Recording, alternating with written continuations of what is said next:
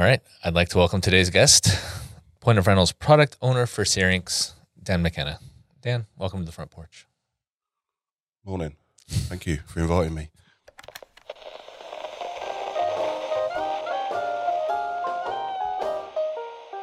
Welcome to the front porch with Brian Beaudry. All right, let's start with the basics. Who are you besides just your name? Where are you from? And what does it mean to be a product owner? Yeah, so I'm Dan McKenna out of the UK office. New boy there. Celebrated my 19th year this week whilst I was over here. So Congratulations. Thank you. And been in the product team for a few years now, 2 or 3 years. And landing in the product owner position. So, what does a product owner mean? Because it sounds like, I imagine if you have bought Syrinx, you feel like I own Syrinx. Yeah.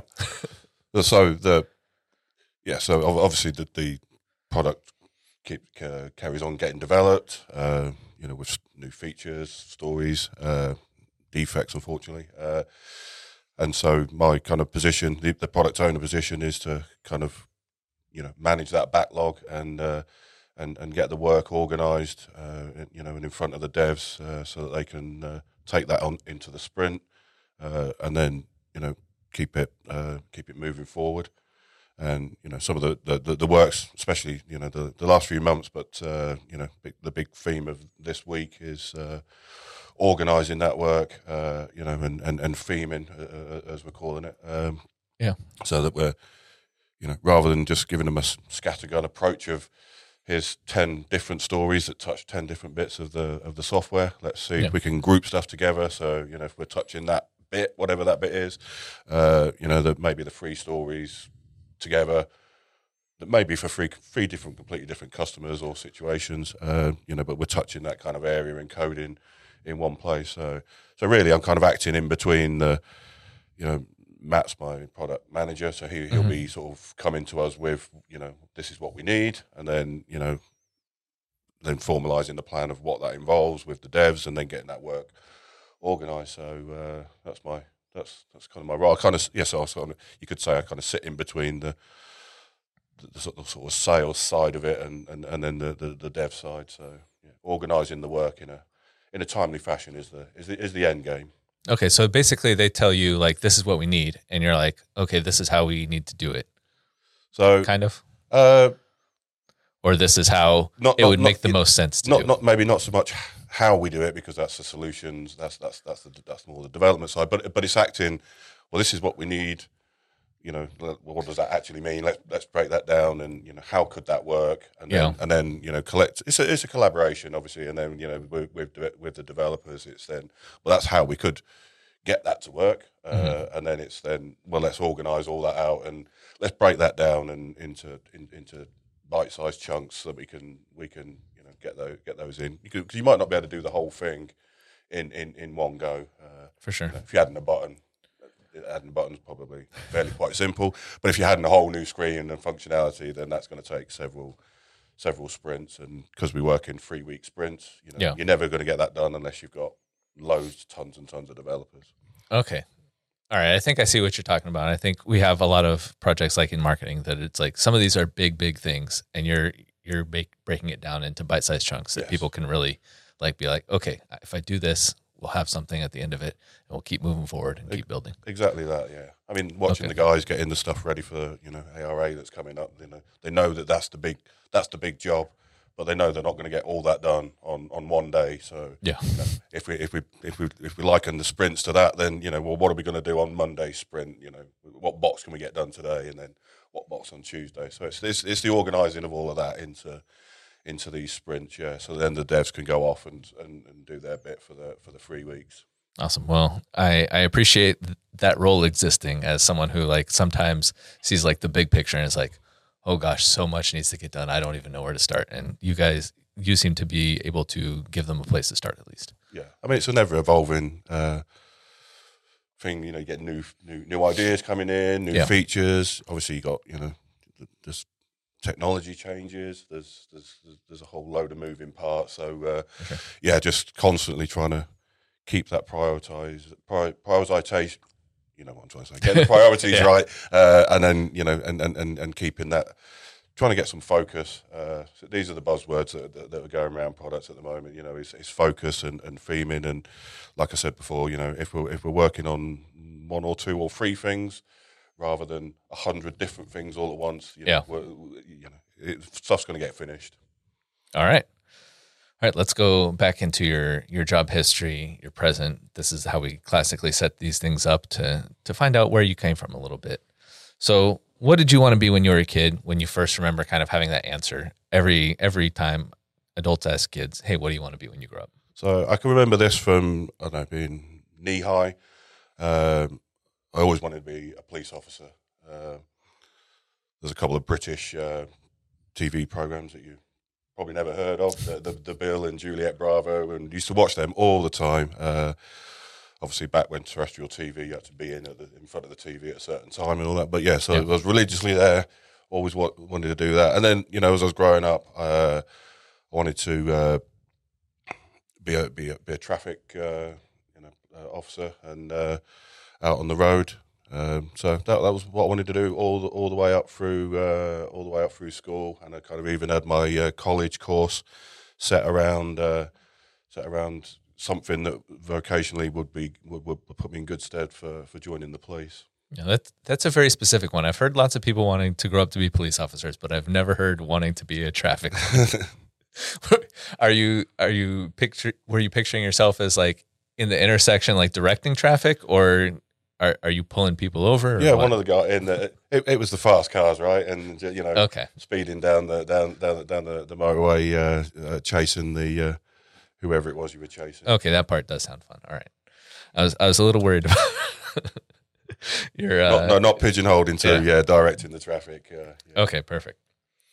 I was told that you moved around a lot as a kid, and I also moved around a lot as a kid. People assumed my dad was in the military. He was not, but your dad was in the military, and you are an Army brat, as they say.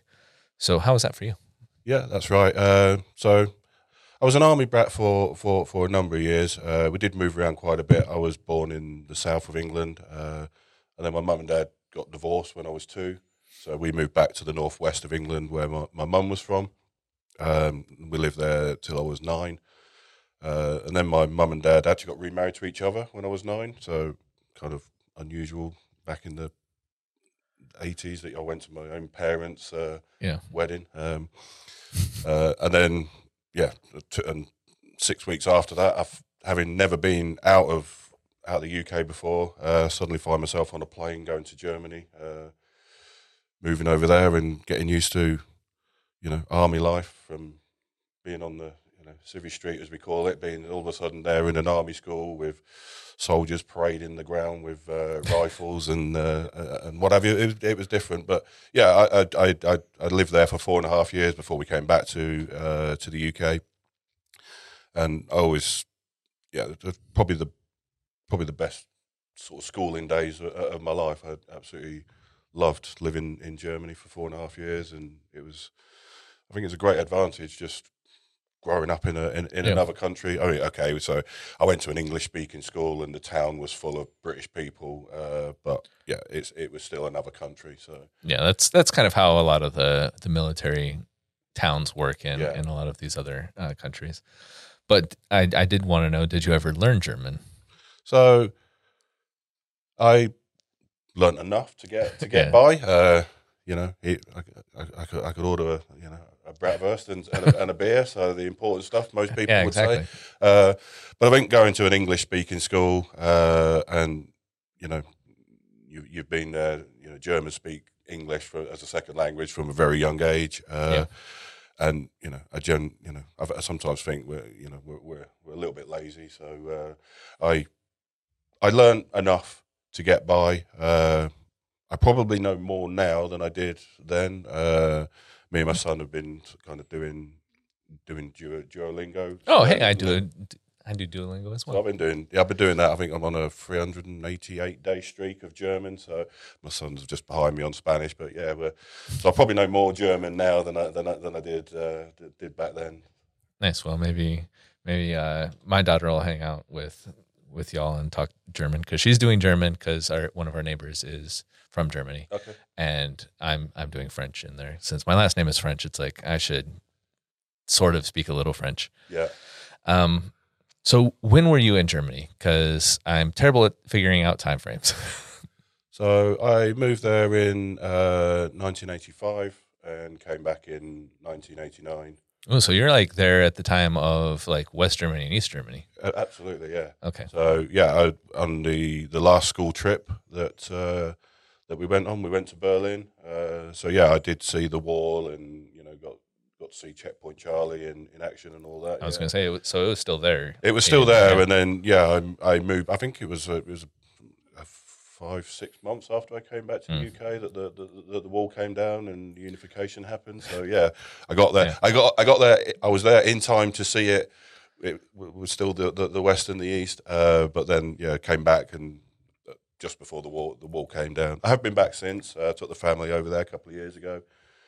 We actually stayed in what would have been East Berlin at the time on Alexanderplatz, and it's had a massive regeneration. It would look nothing like it did back then. For sure. In the early 90s. All right. Well, I'm glad that you could leave, and then once you left, they were like, "All right, we can get rid of this wall now. We don't need this wall now." Yeah. All right. So, where did you prefer living as a kid, England or Germany? I mean, they're very, very different. I did very much enjoy my German time. And then coming back to the UK, that was probably the first time I'd really sort of spent any time. I lived there for sort of 12 years. That was the kind of longest I'd spent in any one single place. It's always, I always encounter these people and that have grown up with the same set of people all the way through their life, and they've got all these reference points. And being an army brat, you just don't have that because you just ended up all over the place. And then we relocated from Hampshire, which is where we moved to in England, and then I live up in the northwest of England, just north of Manchester. So I don't see anyone now that I sort of went to school with. So So I don't know if that answered your question, but in terms of the actual school years, primary school was good, and then I went to a middle school in Germany. That they were excellent schooling years, and then when we came back to the UK, the school we went to was really not a very good standard. So it was just grin and bear it and get yourself through these last 2 years. So school-wise, it sounds like Germany. Germany, definitely, yeah. Okay. Let's see. Oh yeah, you've been with the same company now for 19 years, as you mentioned. I have 18 years in my notes, but apparently it's now 19. Did you ever do a tour like with us? Have you been over in another country for an extended period of time? With 4 points of rental, with higher concept / point of rental. Yeah. Not when you say for an extended period of time, never more than a week. Well, I say that I went to New Zealand for 10 days with Mark. That would be the longest. Okay, that's not a tour. That's not a tour. No, it's a trip, a short trip. So yeah, plenty of short trips, but no, not gone and worked somewhere for 6 months in another office or anything like that. No. Okay, that seems good. What's one positive and one negative from like growing up as an Army brat? The positive, definitely seeing new things, different things. It definitely took me outside of my comfort zone.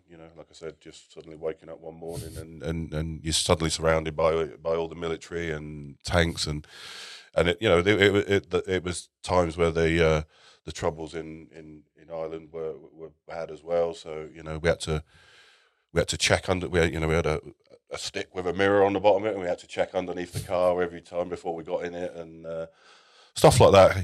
Yeah, definitely makes you think a little bit different and a little bit more conscious. For sure. I mean, yeah, I think one of the I don't know if I guess it's a negative to a degree that you've just not got the stability that a lot of other people have got. Like I say, that have grown up all the way through their life knowing the same people. Yeah, it is one Some of those people might things. say that's a positive as well. So, That's true. If the people you are around you are good people that you want to hang out with, yeah, it's one of the things that, moving around a lot myself, it's like I do feel a little bit of that envy for some of the people that are like, oh yeah, I know this person from literally like childhood, yeah. and it's like, oh, I don't remember that. I have definitely not maintained contact with the people from my childhood. Okay, so you mentioned that you wanted to become a police officer. How close did you get to getting there, and what did you end up doing out of school instead? So I went all the way through school. I had my college course lined up, and then it was at the end of my my schooling that we were doing an experiment in science with the litmus paper. Is that right? With the and teacher just flew off the handle with me, shouting at me, why was I messing about? Why am I not taking it seriously? And I was, and why have you done this? Why have you put that? And because that's what I saw. And off he goes and comes back. We did some more experiments, and lo and behold, turns out I'm colorblind. I was going to say, I feel like that's what it must have been. That's where it was inevitably ending. Yeah. So, as I said, wanted to join the police and, drive the cars. I don't think driving down the road saying, I think it's a green car, might be blue, is feasible. So that kind of dashed those hopes kind of overnight. So have you been colorblind your whole life then, or is it a thing that develops? I guess so. So I often get people saying, well, what can you see, and how do you work? How do you get through the traffic lights? Well, you could learn the traffic lights; it's a sequence, but it's kind of shades. I kind of see like light and dark blue. I can't see all the things in between it, and and in certain lighting, sort of reds and greens and browns kind of all look very similar. So it's really just shades that I struggle with. So I probably didn't hinder me that much growing up. So that was as close as I got to that. And kind of, I changed my college course and did it's called a BTEC National. I don't know what that word kind of relates to, but they're more practical courses rather than being all based around exams. I did that in business and finance, just not really sure what I was going to do. Yeah. So I went through college, decided I didn't really want to go to university, so had a part-time job, so I just kind of bummed around a little bit doing that before finding my first job, and I joined a builders merchants in they called it YTS at the time, so like an apprenticeship scheme, if you like. Okay. Which was very interesting. So it was a two-year course. Basically, kind of worked in each department. So you'd be up in the yard driving the forklifts, putting the bricks on the back of the trucks and stuff, and then the next day you're in the sawmill, or not the next day, but in sort of months. Then you'd be in the sawmill, then in the kitchens and bathrooms, then you're in the sales office. So I was working around all the different departments. Ideally, with a view that when you got to the end of 2 years, you'd be able to sort of say, well, I really like that department, so that's where you'd go, and then try and fit into that department. So that was all going along really well, and interestingly, the builders merchants had a tool hire division, but although they're the same company, they're kind of the tool hire operation always used to be like a separate company within a company, if you like. Yeah. And that's the way they treated it. And so in this 2-year scheme that I was in, that didn't include the tool hire at all.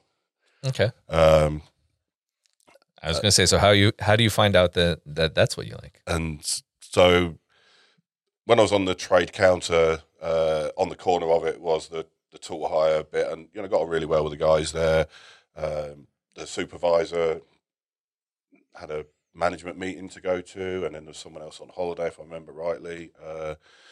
And so from the 4-man crew that worked that operation, I think there was only one of them left, and so they said, would you be able to cover for 2 days? So they taught me the ins and outs of their software system they were using, or the basics of the software system. Sorry, how to do the hires, how to go through the process. So they had a crash course on that, and then so I just ran that for 2 days with the driver, and just thought, you know what, I like this. This is cool. This is different, and that's so. Then somebody left a few months later, so there was a position came up. So I'd kind of got to the end of the 2-year cycle anyway, and so I just moved. So the 2-year scheme to go around all the departments then meant I then went and worked in the one department that wasn't part of the scheme, and those. And so that's how I got into the hire industry, and I was there for a number of years, and we had a really, really good setup there. One of the better ones in that part of England. Really busy, really good reputation. Worked there for a couple of years until an opportunity came up. One of our suppliers that was into plant hire rather than tool hire. And plant hire is heavy equipment type stuff for our American audience. So I've been asked this a number of times this week. So they're quite. You have tool hire companies that do a lot of the small stuff, the kind of stuff that you'd fit in a van or a car. Yeah. Probably and then you have a lot of plant hire companies, which, like you say, will be the machinery, and a lot of those kind of keep them separate. Then you do obviously get plant and tool hire companies that do the both, but there's quite a lot that do one or the other and kind of keep it separated. So I was talking to one of my colleagues this week, and space is a premium in England. We've not got quite as much open space as yourself. So maybe having just a tool hire operation suits the building that you're in rather than having all the big stuff. So that's kind of I ended up then moving into the plant hire company, and then when I relocated up to the northwest, I was working for a UK national that does plant and tool hire. I was with them for 3 years before I ended up Hire Concept. So I was a total of around about 10 years working on hire desks for those 3 different companies. All right. Well, it sounds like you have plenty of industry experience then. I do want to clarify one more thing for our American audience again. Yeah. When you say scheme, it doesn't have the negative connotations that it does here in America. Scheming is like almost always in a negative reference, but it's exactly what a scheme is, but it just doesn't have that stank on it, I guess. No, in the UK. When is that? When I was on the. You mentioned a couple of times like your builder's merchant and like the scheme, and it's like I mean, it is a plan, and it's a great it's a great idea. I guess you call that a program, would you, or something like that? But yeah. Like scheme is the appropriate word. For some reason in America, it is just always like a negative thing. I don't know why. We have fun with all these words, trying to. We spend probably less time now, but in the early days of these big sort of product meetings and probably other teams, trying to explain to each other what everyone's talking about. Adds a good dynamic to it. Yep. All right. So you mentioned that after 10 years in the industry, you went to Hire Concept, which is what Point of Rental acquired. So sort of Point of Rental, but also it's awkward to explain whenever I'm writing these questions. But 19 years ago now, you joined us, let's say. What brought you here? So I was, I got the phone call from Mark, the UK MD, who I'd worked with previously in 2 of the hire rental companies that I mentioned. Okay. So we'd worked together for a while, and so took the phone call. He was they were looking for someone. So obviously, back then Hire Concept was relatively small. I think when I joined, I was the 7th member of staff. Yes. And I think Mark was doing all the demonstrations and for the whole of England, Scotland, and Wales, and albeit a relatively small plot of land compared to what you guys have here in Texas, but it's still it's still big enough that to drive all the way around it was just becoming too much. So obviously Mark was down in the south, I was up in the northwest. So approached me. Was I interested in coming on and doing the demonstrations that would see me kind of all over the place, but it meant there was two of us strategically in the UK to go and do the demonstrations. So basically, Mark was just like, I'm tired of this. I remember Dan. He knows. I remember someone up there. Yeah. Let's approach him. Yeah, and I'd always been interested in, although not all the technicalities, but I'd always been interested in the software and looking to see how it does what it does.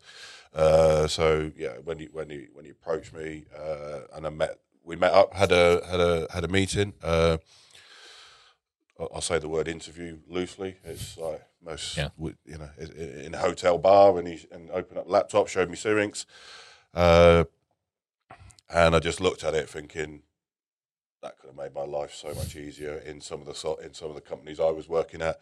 So yeah, I just genuinely and I guess I thought I was getting out of the industry. I mean, all I've done is go across the other side of the counter, and now not being, instead of being the person that's on the coal face, if you like, using the software on the front line, the person that's providing the software in the service. So yeah, that's how it all started back in 2005. Cool. So that's an interesting way of meeting, and it makes a lot more sense since you mentioned that you had worked together previously. Because otherwise, just a random call from Mark seems very strange. I was saying to a colleague just last night, it was 2004. So 1994. So this is the 30th year of me knowing Mark. Yeah, it's kind of a good reminder to just try to be on your best in general, because you never know who you're gonna run into that's gonna impact your life later. Yeah, you never, if you can help it, you never leave on a bad note, and exactly that. Yeah. All right, you've really worked at almost all the departments and all the roles since joining Higher Concept. Especially, you start off with 7 people. You're generally expected to wear a lot of hats. But is it because the team knows you're capable of handling anything, or is it because no one wants to work with you?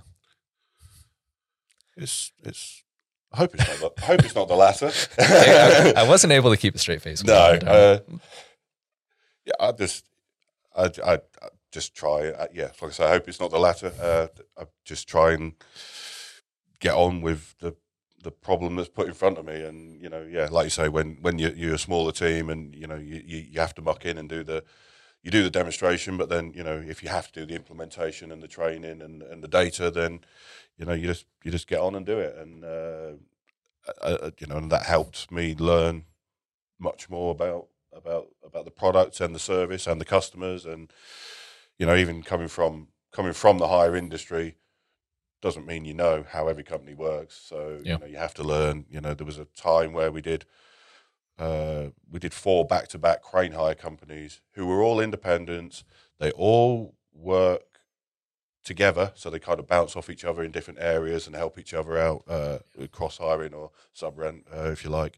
And every install was completely different because they all work slightly differently. So it's interesting getting to sort of work and see all those dynamics. So yeah, it's picked up a lot of knowledge, obviously of the software, but more of the industry, and just trying to keep my hand in everything. You can't do everything for everybody and be available for everybody. So obviously the dynamic of the company and is so much different now with all the different divisions, if you like. But yeah, I say it again. I hope it's not the last one. I hope it's just. All right.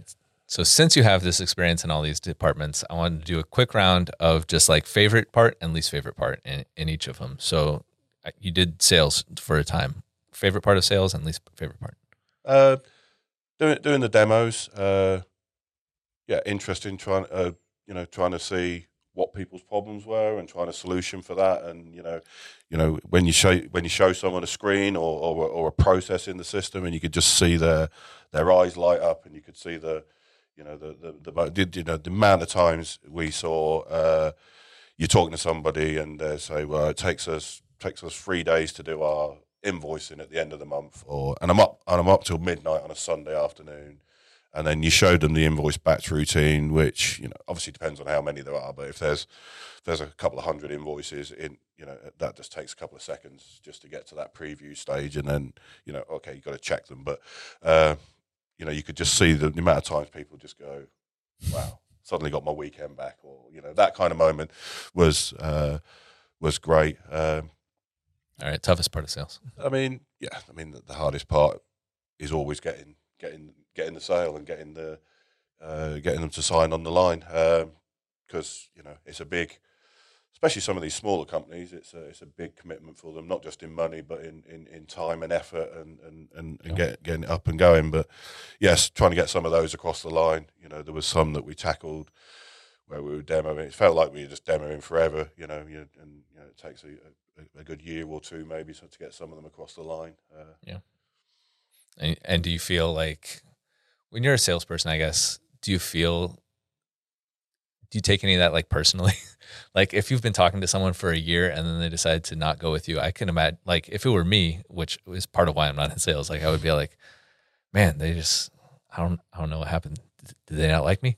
What? Did I do something wrong? I know what you're saying. I guess one thing we always strived to find out was, well, what was that? Why did you not sign for us? Was it because you didn't like Dan, or was it because you didn't like the software, or was it because it was too much money, or was it just too big of a commitment? Because if you don't know that, you can't really do anything. If it is me, then I can do something about it, right? And I can't. There's certain things you can't do anything about, but sometimes I think you probably do. I think it's inevitable. I think it wouldn't be human if we didn't. If you couldn't put attach some emotion to it, but sometimes some things. But no one ever said. But no one ever said it was Dan. Or did they? I don't think so. Okay, I hope not.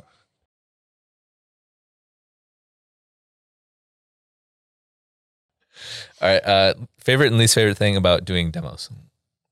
It sounds like it was like that moment it was more of a demo role. We weren't really called salespeople. We were called account managers, and the demoing was the kind of the sale. The actual chasing up of the sales was done back then by the sales director. So okay, it was more about the demos and getting in front of people, which if anything probably took the pressure off, because I wasn't really there to talk about pound notes. It was this is, like I said, solution. Let me try and show you what we believe could make your life better. Okay, we'll skip that one since it's the same as the sales one. For implementation, what's your favorite and least favorite? I guess same concept. Same concept, similar things. Yeah. So when you actually start showing them and training them and showing how this is going to work, and then you can see them getting it, and especially if you go back I don't know, an hour later or the day later or a month later, whatever, and you can see them actually doing it, and you can see big differences. That was good. Obviously, the hard work with implementation is probably been the same forever, and probably will be the same forever. And it's just the frustration of the time of getting the information out of people at times, because if they're trying to gather their data, for example, if they've not got it in a way that you can just extract it from their system, then and they've got to get it, they've still got a full-time job to do, unless they've got someone coming in and an intern or junior or whatever to help them. That can be very frustrating, and I know that pain is still felt today by all the teams, and sometimes there's not really a lot you can do about it. Yep. It's one of those things where it's like, we want to help you move along, but we can't. Yeah. We need you to help us to help you kind of thing. Yeah. Okay. Product definitely is going to have some different answers, right? So what's your favorite thing about working in product and your least favorite or most challenging thing? So it's been interesting. Obviously, wasn't really a product department per se until a number of years ago. Before lockdown. But yeah, that's evolved massively, and filling all these positions. It's good in terms of, like I said before, where we can see these things moving along, and then some things move along faster than others. Some things move along slow because it's a matter of sheer work. But it's good to see things coming together. We've obviously got more teams with the pay and mobile, and as well as the core RMS products. But yes, it's a good vibe in the team and the larger R&D team. So it's going well. All right. I think some of the hard work has been getting to this point, but it's obviously there's people come in. The teams have grown, the teams have kind of stabilised, but obviously that's kind of taken quite a time to get to. So it's kind of felt a bit tough at times, but it feels like we're getting. It feels like we're there, or we're getting there. Yeah, I was going to say, just having worked with products like tangentially, it feels like there's a lot more of like, okay, we have stuff in place now. Yeah. Now we can move. There's definitely structure. Yeah. Yeah. And where it was growing, it takes time, doesn't it? Everything's going to take time to get in there, but yeah, it definitely feels like we're on the right path. Yeah, I mean, when you're growing as a person or as an organization, you're trying stuff that you haven't done before, and you're not going to be great at the beginning. But it seems like we've started to like figure out, hey, these are the things that work, these are the things that don't work, these are the things that will work for us moving forward. And I think that's always been the case, even back in the high concept days when there was, there were a smaller company, but we still had people, and they were never scared to just go, put the brakes on that. It's not working. Let's just rewind it, and let's look at what's going wrong, and let's look, rather than just continuing down this path that's wrong. Yeah. So yeah, it feels like that. Even though this is a much bigger organisation now, it still feels like we can still do that. We're not got. We're being, you've got people that want results. That's fine, but it's not a dictatorship. That we can grow and evolve nicely. Yep. Okay. Before we get into your non-professional life, we want to play a game. We'll call it McKenna or McKenna. If you agree with the statement or it's true, say McKenna, and if you disagree with it, say McKenna. You understand the rules of the game, right? Okay. All right. McKenna or McKenna, you like singing? You're a singing in the shower guy. McKenna. No, that's definitely not singing in the shower. Okay, well then I guess I won't ask you your favorite song to sing. All right, McKenna or McKenna, you've cheated at a board game. McKenna. I can't think of. We're not a big board game fan. Okay. I'm not a big. I'm not a big board game player, but certainly can't think of a time that we've cheated. Are you a card game guy? Maybe trying to get out of the endless. When you're playing Monopoly or something like that, and you've known who's winning this game for an hour previous, and you've still got another hour, so maybe cheated to get out of the monotony of just carrying on playing it, even though you know who the eventual winner is going to be. Yeah, I don't think I call that cheating. I think that's just like knowing when to hold them, knowing when to hold them, and just being like, "No, we're done." Okay, McKenna or McKenna, you've told an outrageous lie to a child. McKenna. Okay. Yeah. So you got a best example here. Yeah, we told our boy that when the ice cream van came down the road, if the tune was playing, if the song was playing, that's because they'd run out of ice cream. That's a good one. I like that one. And so we moved in 2019. So what was that? He'd have been 11. And he came down. It was a blistering hot summer that day, or that year. Ice cream van came down the road. He asked could he do it, so we gave him some money. Off he went. He got an ice cream, and he came back. And then about half an hour later, he realised the music was on. And we just couldn't stop laughing. Like, we got away with this for so long. Oh, you weren't able to. You were so surprised by it, you weren't able to pull off. You're like, oh, I didn't know that they changed that because. I mean, when we were getting ice cream, no, that's how it really was. We just gave in that we yeah. I mean, yeah. From when he started asking, I don't know when that would be, 3 or 4. I think that's a pretty good run to get to 11 years of that lie. Save so much money in ice cream. Yeah. All right, McKenna or McKenna, you prefer working from home to working at the office? It seems like you are not actually close to the office. McKenna, yeah, because of that, yeah. I live about 210 miles away from the office, so that would not be a nice daily commute. No, that sounds really bad. All right, McKenna or McKenna, you have an embarrassing name or a nickname that you hate? McKenna. I've never had a nickname. Okay, we'll have to workshop some nicknames for you and try to come up with something. If someone comes up with one, then as long as it's not too offensive, I'm happy to roll with it. But no, I've never had a nickname. All right, so what excites you about the future? James Morley told me to ask you this one, and I'm not sure if he means that we're talking about at point of rental or just in general. So I'll let you decide how it's supposed to be answered. I'm not sure what the reference is there from James. Makes me worried what we're talking about earlier in the week.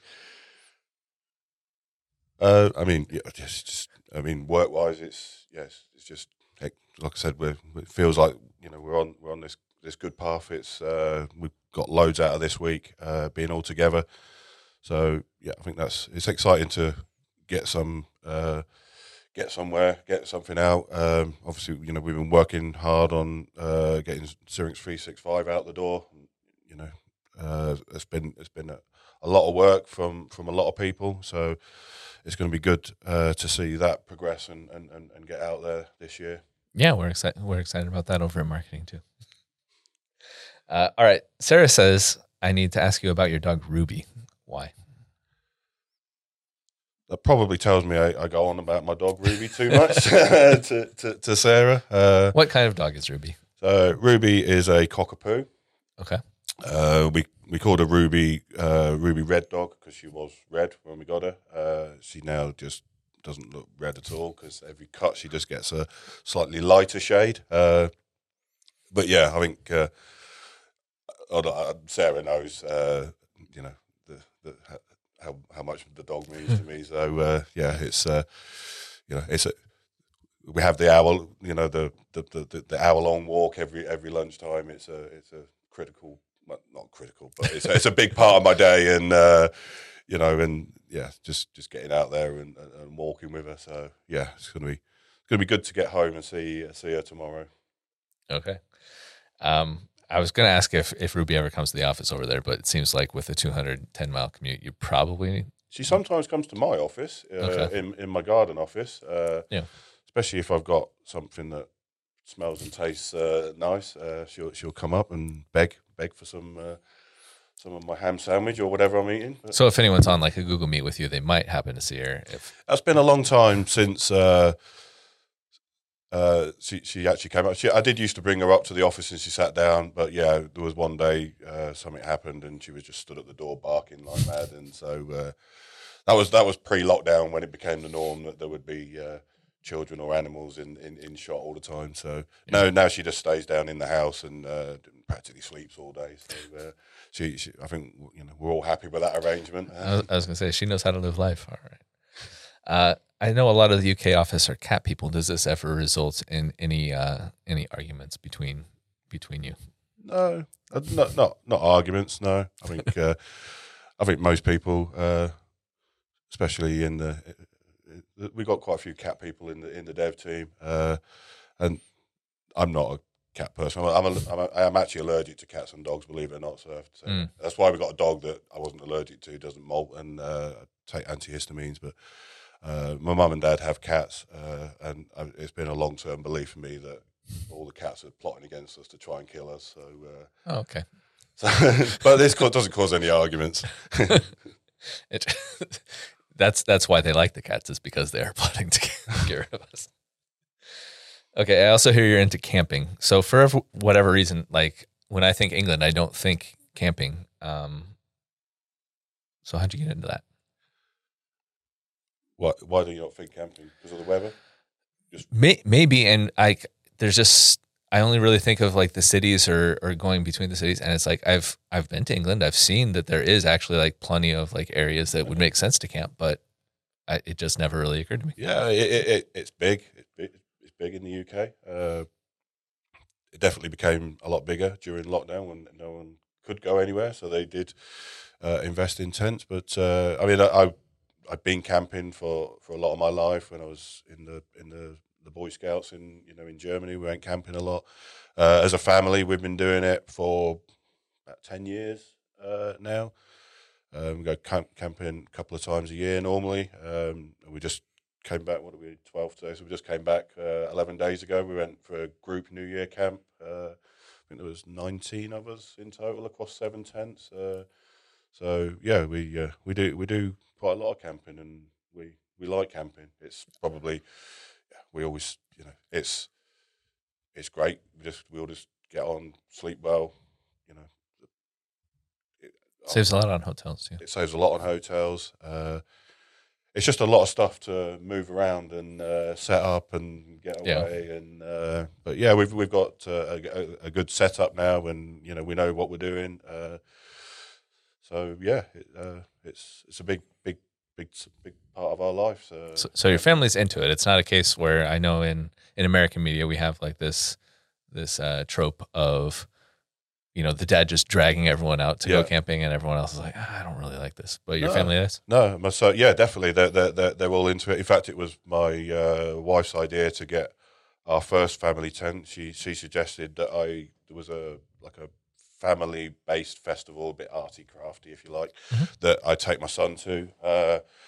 So I was up for that, thinking we'll just get a little 2-man tent, and then my wife suddenly decided she wanted to get involved, so we ended up getting a bigger tent straight away, and then we did do that, and then and we just kept growing and growing and growing, and getting all the gear that suited us. But no, I mean, last year I took my son camping. We took our bikes. We just went down into the Peak District, and he was the one that wanted to go, and then it was about 7 years ago, I got a message from a camper they only knew through Facebook and a camping group, and she just sent me a message saying, "Did you want to come camping at New Year?" This was up in the northeast of England, right on the coast, so pretty cold and blowy up there at New Year. And so I messaged my wife, and she messaged me back almost instantaneously and said, "Oh, that sounds fun." I was like, okay. I was expecting there to be a few more swear words in there. But no, she just came back. So, no, those two absolutely love it. And, yeah, we'll carry on. Awesome. I understand you're also an athletics coach. Were you into athletics as a kid, or is this something that you've discovered that you're into, later? I mean, I was never really into. I did a bit of athletics, sports day and stuff like that, and we did cross country running. Never really enjoyed it. I was more into cycling and football, soccer. Yeah, cross country running doesn't seem like it's designed to be enjoyed. No. We did it once at school when I was in Germany. We had a Russian wind come across, and it froze everything down to minus 17. No, that sounds terrible. And then they sent us out cross country running on the Wednesday, which was actually the soldiers' PT day. And all the dads went mental at the school because actually the soldiers were told they weren't allowed to go out running because it was too cold. And then all the children got sent out anyway. So no, that wasn't much fun. So yeah, I grew up watching, like cycling and football.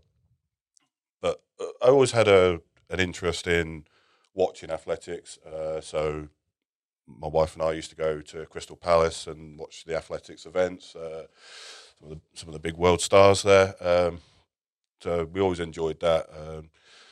And then when my son came along, and he was he's just like a Tasmanian devil. He was full of energy, and so we were very keen to get him into a running club.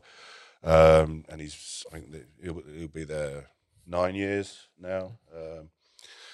Was this a case of you're just please use this energy for something productive? Just run around that track as much as you can until you were worn out. So, because there was only so much of that, and taking him to the sort of play centre things at the weekend we could handle. So so that was him in there. And then the more involved I got with the club, so I joined the committee. So I'm on the committee there for a number of years now. And then I just happened to get into coaching, and so did the first course I did, which my son's done, and then I did my UK Athletics Level 1 coaching assistant. So that's the qualification I've got now, which basically means I can coach juniors on the track and field. So that's what we do. And I set my own first group up on a Monday night. We started in February 2020. We did. What an amazing time. We did 3 weeks. I set the WhatsApp group up for I'll let you know what's going on, and then we all know what happened. Right after that, and then that was the end of that for 18 months or whatever it ended up being. So but then we've come back, and I'm kind of involved in 2 groups. I have my group of juniors, and then I don't coach, but I assist the lead coach on my son's group that he's in. So that keeps us busy. That's 2 hours on a Monday, and then we do a hill session on a Wednesday with my son's group. So it's good fun. It's can be hard work on a Monday in the winter on the track when you just stood around, freezing cold, 4-scale winds. The weather definitely makes it tests how much you want it. Let's say. But it's it's very rewarding, and then seeing my athletes competing for the club, sticking the vest on, and going out running at whatever event it is, or jumping or throwing, whatever it be. It's very rewarding. It's very good. It's a big important part of my life now, and I didn't realise when lockdown came. I think the realisation of it's not just going to be the 2 weeks that Boris told us it was going to be. That it's going to be actually quite a bit longer than that. It suddenly became a realization of, hang on, the sessions on the track with these kids is a big part, and just how much I missed that in lockdown was just incredible. All right. What's something people misunderstand about you? Misunderstand? Has anyone ever come up to you like a while after knowing you and saying, I thought you were like this at first, but actually? I think a lot of people sometimes struggle to tell whether I'm being sarcastic or not. I could be very sarcastic. I was going to say that's a pretty common theme within a lot of our development team, at least. I've had 2 comments this week that having met these people for the first time and second time, you were actually how we expected you to be. I try not to be something I'm not. So life's hard enough, isn't it? Without trying to pretend to be something and keep up another elaborate lie. So it's like I'm not that good an actor. No. All right. Do you have any questions for me? You get exactly 1. Don't think so. All right, perfect. Normally we would do a give me 5, but we're running through time, so I'm going to skip through straight to the 5 important questions. 5 important questions. 5 important questions? 5 important questions. Number 1, what would you say is your greatest success in life? Let's start off with a light one. Is it probably a little bit cliche to say that having my son and bringing him up, and it is very cliche to say, but you can go on. And say he's and he's just turned 16, and it's great to see him developing and where he is, and with his school life and going into college life, he's got he's got aspirations of what he wants to do when he finishes college and university. So it's been tough for many reasons, but it's I think we're, both myself and my wife are very proud of where he is. Yeah, I think it's one of those things, like, even it's a cliche for a reason. Like, when you have a kid and seeing their success, it's like so much more impactful than any success like you've actually had. Yeah. Okay. What is your greatest fear now? Greatest fear. It's got to be, without a shadow of a doubt, spiders. Okay. You're another spiders fear guy. All right. Well, luckily you are across an entire ocean from Lauren, so you won't have to worry too much about them, hopefully. Yeah. And I seem to have grown a suffering of vertigo as well, which makes going to the UK office and their staircase, where they've got a suspended staircase around the top bit, is just freaky. That doesn't sound great. No, it's not a great experience when the lift breaks there. Yeah. If you could tell first day at Point of Rental or first day at Higher Concept Dan one piece of advice, what would you tell him? First day, I still remember that day a lot. Probably just stop worrying. It's all going to be okay. You're going to last longer than 2 weeks. Yeah. What is your most embarrassing moment as a pointer? Ooh. There's got to be one, but I can't think of one. Well, sorry you've been sentenced to death, because not having a most embarrassing moment is now punishable by death. It's a weird international law. I'm sorry, but you do get to choose a last meal. So what is your last meal?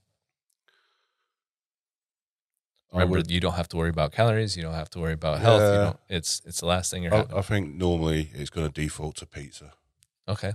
Pizza's a good one. Any particular toppings, or? This won't go down well with a lot of people, but I normally have ham and pineapple when I'm at home. Okay.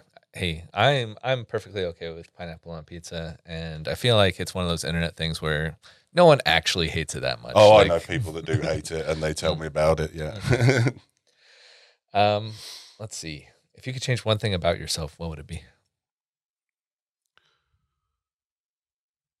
Just I probably again backs up that first day answer. Don't worry so much. Things are going to work out. Yeah. I feel like that fear is kind of good in that it like helps fuel your. It can help. Yeah. But yeah, it can also be. I would agree with that one. If you could change one thing at Point of Rental, what would it be? This is like a snap change, not a like overtime change. 4-day week. All right, I think I answered that last time you asked me. that one is a good answer. What is your spirit spice? Your spirit spice. It's kind of like a spirit animal, but what spice embodies your essence? I don't know. All right, yeah, I won't make a British food joke there. So, tell me a secret about Point of Rental. I don't know any secrets. You don't? You've been here for like 19 years. Yeah, I don't know any secrets. Okay, it seems like you're more into keeping secrets rather than telling them. So, what's something, whether relating to our software or not, that you could teach a 3 to 5 minute class about on video? There's so much to do, so much in the software. It doesn't have to be the software. It could be something like teach people how to run faster. I don't know what what your specialty is within athletics. The one thing I do work really hard on with my group is, and people underestimate it, is the warm up. So I would, All right, let's do a warm up. Let's do a warm up video, and then everybody can work to the standard. All right. Well, that was all the questions I had. That was the rest of the 5 important questions. So you made it through. Congratulations. Good. Thank you. Thank you, Dan, for chatting today. Thanks also to Andrew Sherrington for editing this thing by the time it gets to that. In case some of the graphics come from Daria Tucker, thanks to her as well. And to everyone who made it to this point with us, thank you for listening out there. please rate, subscribe, and do whatever you need to do to make this thing continue to exist. And we'll keep the porch light burning for you.